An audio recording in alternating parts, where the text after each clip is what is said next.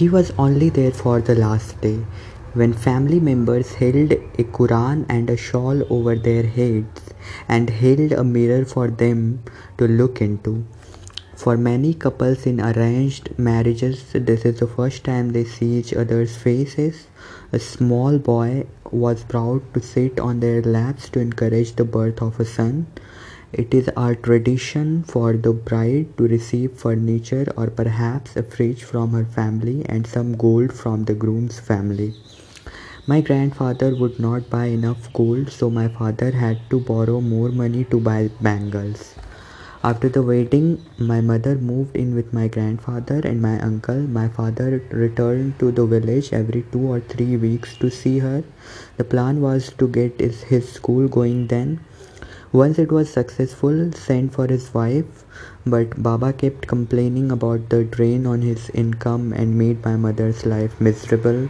She had a little money of her own, so they used it to hire a van and she moved to Mingora. They had no idea how they would manage. We just knew my father didn't want us there, said my father. At that time, I was unhappy with my family, but later I was grateful as it made me more independent. He had, however, neglected to tell his partner.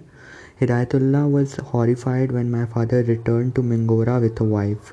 We are not in a position to support a family, he told my father. Where will she live? It's okay, replied my father. She will cook and wash for us. My mother was excited to be in Mingora. To her, it was a modern town. When she and her friends had discussed their dreams as young girls by the river, most had just said they wanted to marry and have children and cook for their husbands. When it was my mother's turn, she said, I want to live in the city and be able to send out for kebabs and naan instead of cooking it myself. However, life wasn't quite what she expected. The shack had just two rooms, one where Hidayatullah and my father slept and one which was a small office. There was no kitchen, no plumbing. When my mother arrived, Hidayatullah had to move into the office and sleep on a hard wooden chair. My father consulted my mother on everything. Pekai helped me resolve my confusion on this, he would say. She even helped whitewash the school walls, holding up the lanterns so they could paint when the light went off in power cuts. Ziauddin was a family man and they were unusually close, said Hidayatullah. While most of us cannot live with our wives, he couldn't be without his. Within a few months, my mother was expecting their first child, born in 1995, was a girl and stillborn. I think there was some problem with the hygiene in that muddy place, says my father. I assumed women could give birth without going to hospital as my mother and my sisters had in the village. My mother gave birth to 10 children in this way. The school continued to lose money. Months would pass and they could not pay the teachers' wages or the school rent. The goldsmith kept coming and demanding his money for my mother's wedding bangles. My father would make him good tea and offer him biscuits. In the hope that would keep him satisfied, Hidayatullah laughed. You think he will be happy with tea? He wants his money.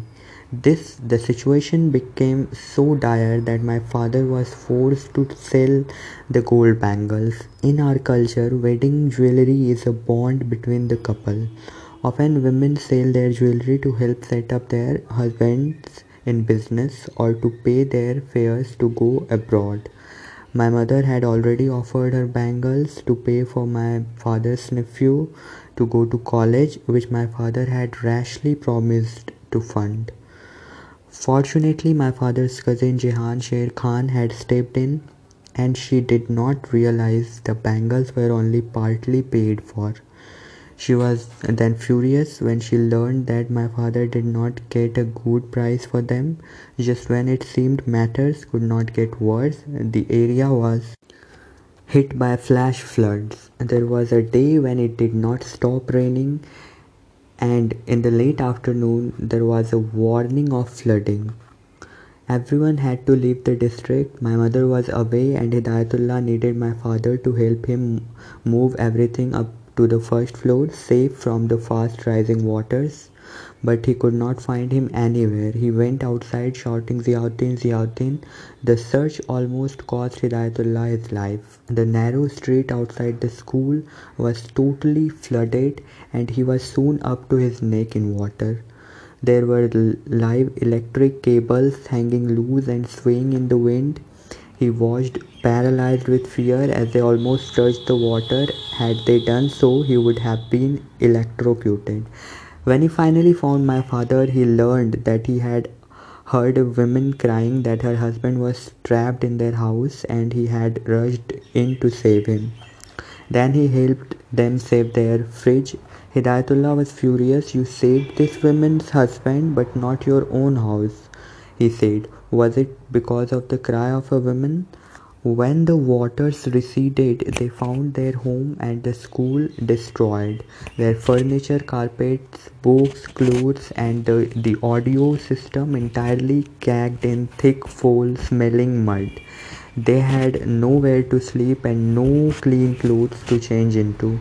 Luckily, a neighbor called Mr. Aman Uddin took them in for the night. It took them a week to clear the debris. They were both away then. When 10 days later there was a second flood and the building again filled with mud, shortly afterwards they had a visit from an official of WAPDA, the water and power company, who claimed their meter was rigged and demanded a bribe. When my father refused, a bill arrived with a large fine. There was no way they could pay this, so my father asked one of his political friends to use his influence. It started to feel as though the school was not meant to be, but my father would not give up on his dreams so easily. Besides, he had a family to provide for. I was born on 12 July 1997. My mother was helped by a neighbor who had delivered babies before. My father was in the school waiting, and when he heard the news, he came running. My mother was worried about telling him he had a daughter, not a son, but he sees. He looked into my eyes and was delighted. Malala was a lucky girl, says Hidayatullah. When she was born, our luck changed, but not immediately. On Pakistan's 50th anniversary, on 14th August 1997, there were parades and commemorations throughout the country. However, my father's friend Ishanul Haq Haqqani organized a sit in protest to show there was nothing to celebrate, as Swat had only suffered since it had merged with Pakistan. They wore black armbands to protest, saying the celebrations were for nothing, and were arrested. They had to pay a fine they could not afford. A few months after I was born, the 3 rooms above the school became vacant and we all moved in. The walls were concrete and there was running water, so it was an improvement on our shabby house. But we were still very cramped as we were sharing it with Hidayatullah and we almost always had guests. That first school was a mixed primary school and very small.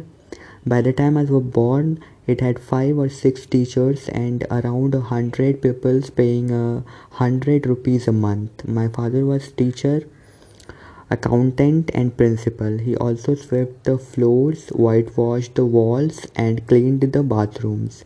He used to climb up electricity poles to hang banners advertising the school, even though he was so afraid of heights that when he got to the top of the ladder his feet shook.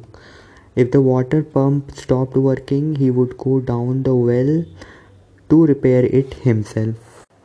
When I saw him disappear down there, I would cry thinking he wouldn't come back. After paying the rent and salaries, there was little money left for food.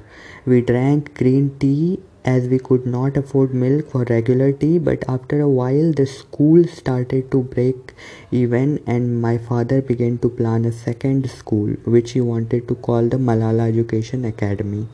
I had the run of the school as my playground. My father tells me even before I could talk, I would toddle into classes and talk as if I was a teacher. Some of the female staff, like Miss Ulfat, would pick me up and put me on their lap as if I was their pet, or even take me home with them for a while. When I was 3 or 4, I was placed in classes for much older children. I used to sit in wonder, listening to everything they were being taught. Sometimes I would mimic the teachers. You could say I grew up in a school, as my father had found with Naeem. It is not easy to mix business and friendship. Eventually, Hidayatullah left to start his own school, and they divided the students, each taking 2 of the 4 years. They did not tell their pupils, as they wanted people to think the school was expanding and had 2 buildings. Though Hidayatullah and my father were not speaking at that time, Hidayatullah missed me so much he used to visit me. It was while he was visiting one afternoon in September 2001 that there was a great commotion and other people started arriving. They said there had been a big attack on a building in New York. 2 planes had flown into it. I was only 4 and too young to understand. Even for the adults, it was hard to imagine. The biggest the biggest buildings in Swat are the hospital and a hotel, which are 2 or 3 stories. It seemed very far away. I had no idea what New York and America were. The school was my world, and my world was the school. We did not realize that 9/11 would change our world too and would bring war into our valley.